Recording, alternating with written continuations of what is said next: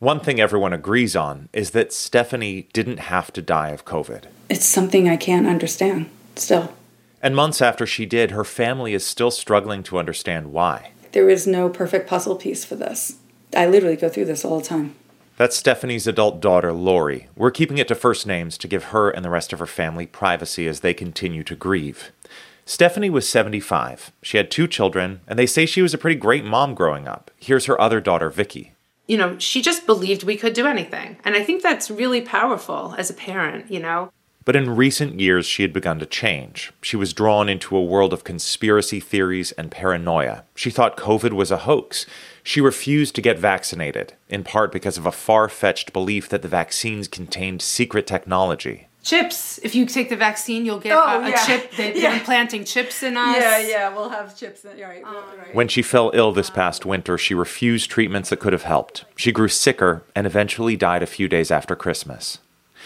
Stephanie's family was left with grief, anger, and questions. And Lori says she believes they're not the only ones. I know we're not alone. I know this is happening all over the place. There's no way to know exactly how many people like Stephanie have died because they believed conspiracy theories, but there's evidence to suggest it's happening a lot. According to the Kaiser Family Foundation, more than 200,000 Americans would be alive today if they had been vaccinated. Consider this. More than 2 years into the coronavirus pandemic, America is approaching 1 million deaths from COVID-19, and conspiracy theories are one reason that number is so high.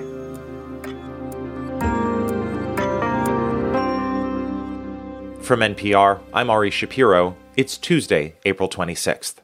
This message comes from NPR sponsor Saatva, the comfort company. Saatva luxury mattresses are sold online and priced at about 50% less than mattress stores. Visit SAATVA.com/NPR today and save an additional $200. It's Consider This from NPR. America is rife with conspiracy theories, that a secret network of elites controls the world, that the 2020 election was rigged. Don't panic. What's happening in Ukraine is nothing to do with Russia and Ukraine. It's all to do with bringing to an end the one world agenda by the deep state and the cabal. This is all. A new analysis of mail-in ballots in Pima County, Arizona, means the election was rigged and stolen from the Republican Party in 2020. And in particular, experts who study this stuff say people who believe in one conspiracy theory are far more likely to believe in others. Sander van der Linden studies conspiracy theories at Cambridge University in the UK. It tends to be the case that belief in one conspiracy theory actually motivates belief in other conspiracy theories, and they kind of support each other in a self-enclosed worldview. That's been a problem in the pandemic because social media has been inundated with new theories about COVID and about the life-saving vaccines that can protect people. Dr. Artis came out and was talking about snake venom in these clot shots. And, that's all. What they wanted to do, I'm talking about the deep state. They needed the pandemic to be everywhere. Remember, it's about depopulation, keeping people sick, and making sure they can't reproduce. Today, the CDC estimates that roughly 29 million American adults are unvaccinated. Obviously, not everybody who remains unvaccinated believes in elaborate conspiracy theories like the ones in these videos, but Stephanie, whose family we heard from earlier, did buy into them. Stephanie didn't always believe bad information. Her husband Arnold remembers her as wise. When it came to human interaction, human emotions, she just had a wisdom about her. NPR's Jeff Brumfield brings us this story. Stephanie was always the spiritual and intuitive one in the marriage, and when the kids were in high school, she got into astrology. She did tarot readings to advise people about houses, kids, jobs. It was quirky, outside the mainstream to be sure, but Arnold says that Stephanie brought a lot of positivity to her sessions. When people came, she just was looking to help them, to give them whatever they needed. At the same time, Stephanie was pretty practical about healthcare. She went to the doctor regularly, and she was a big believer in vaccines. She made sure I took the flu shots. We took the shingle shot. We took the pneumonia shot. I was like a pincushion. But they were happily married for nearly 55 years. Raised Lori and Vicky, retired, traveled. It was a good life. Then, a few years back, the family noticed a change in Stephanie. Part of it was physical. Throughout her life, she played tennis, but it had taken a toll on her knees. She was finding it hard to walk and had to have a stair lift installed in her house. Forced to spend more time sitting and in pain, she started watching strange videos and sending them to the rest of the family. Vicky says it was Lori who was really the first to notice. And she called me up one day and she's like, all right, have you been watching these videos that Mom is sending us? And I said, no, I haven't. I just never watched them. I had no time. She's like, well, I started watching some of them. She's like, and I think that something is not right. The videos covered a wide range of far-fetched conspiracy theories. JFK Jr. is still alive. Reptilian aliens controlled the government. Arnold says he wouldn't even look at them. Watching them, to my way of thinking, would have only reinforced that they were valid. Even if I tried to argue against them, she wouldn't have accepted my argument. Stephanie's fringe ideas were troubling, but the family still hung out. Lori says sometimes they fought over her beliefs, but often they kept the conversation on things like grandkids or redecorating. Then came the pandemic, and everything changed. Stephanie's videos told her COVID was a hoax, but Lori and Vicky took it seriously. They were worried about giving their parents the virus, so they stayed away, trying to keep them safe. We just stopped seeing each other as a family. We didn't do Thanksgiving that first year. And, I do feel that that was a big problem, actually, that we weren't all getting together. Because while the family stayed away, others did not. Through her astrology, Stephanie had formed a spiritual group that met weekly at her house. And like Stephanie, other members of that group didn't believe the virus was real. The more time they spent together, the more Stephanie became invested in her beliefs. It was sort of like, I don't know if you want to say like tribal, staying within the same clique, reinforcing each other. When the COVID vaccines came along, Stephanie absolutely refused to get one. And she started avoiding her daughters who had gotten the shot. Arnold didn't get vaccinated to try and keep the peace. The family felt stuck. They didn't know how to shake Stephanie out of her beliefs. Diane Benskoda runs a nonprofit called Antidote, which seeks to help families whose loved ones have been taken over by cults and conspiratorial thinking. She says Stephanie's family is one of many. My inbox, it's horrible. It's so many people and so much pain. And she thinks the pandemic has played a big part in what's happening. The pandemic increases fear, and fear is a really hard emotion. And isolation is a really hard place to be. Benskoda herself is a former cult member. She understands why wild stories can take hold. The narratives, however strange, provide reassurance. The world is less chaotic and unpredictable than it appears. Even if the facts in these theories seem crazy, emotionally they can provide stability. Speaking of her own past, she says these kinds of false tales gave a sense of clarity. It feels so good. I've never felt so secure. I mean, I knew what was right and wrong. There was no question.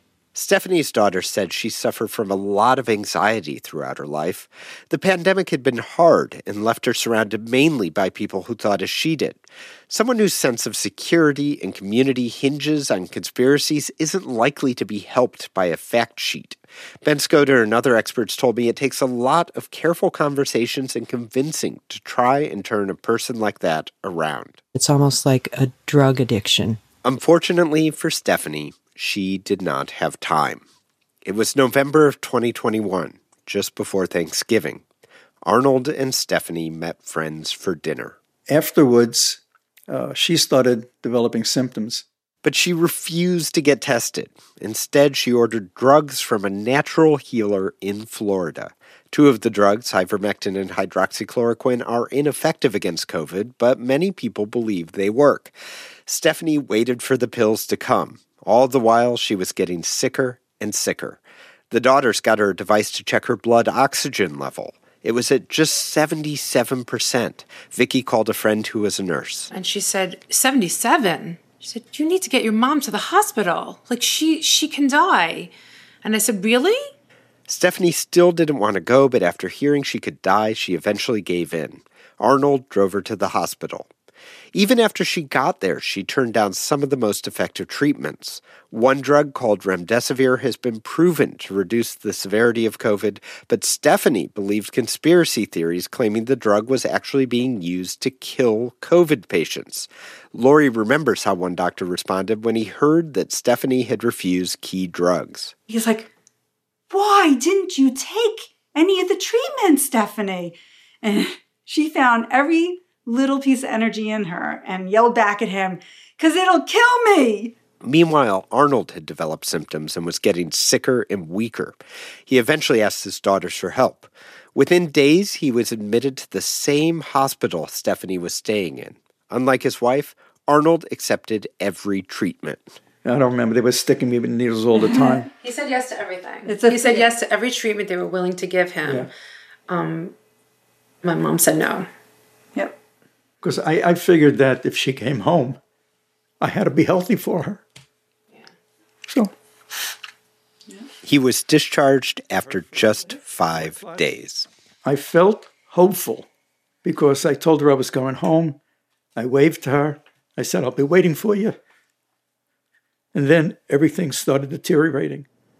Well, she was like fighting a fight without any defenses. Perihan El-Shanawani is a doctor at Northwell Health who is part of the team that cared for Stephanie.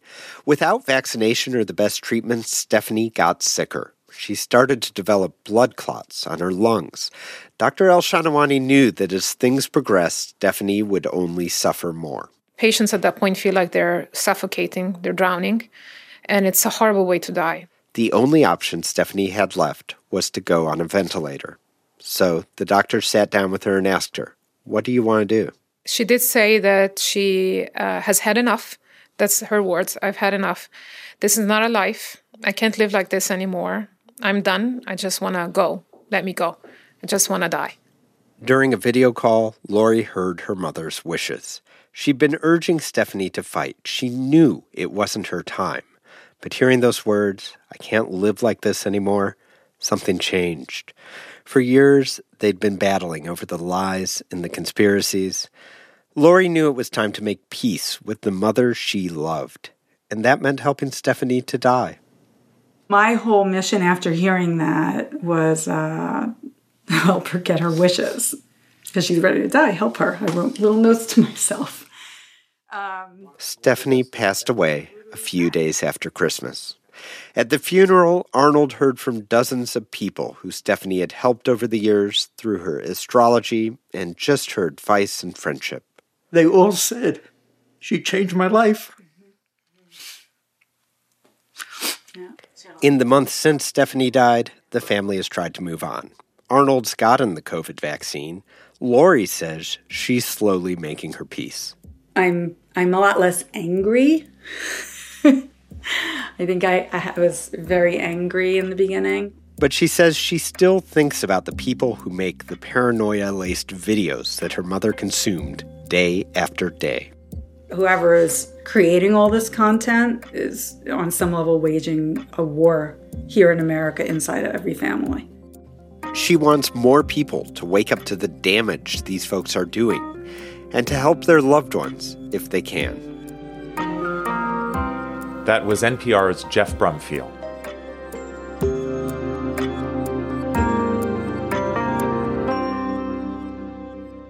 It's Consider This from NPR. I'm Ari Shapiro.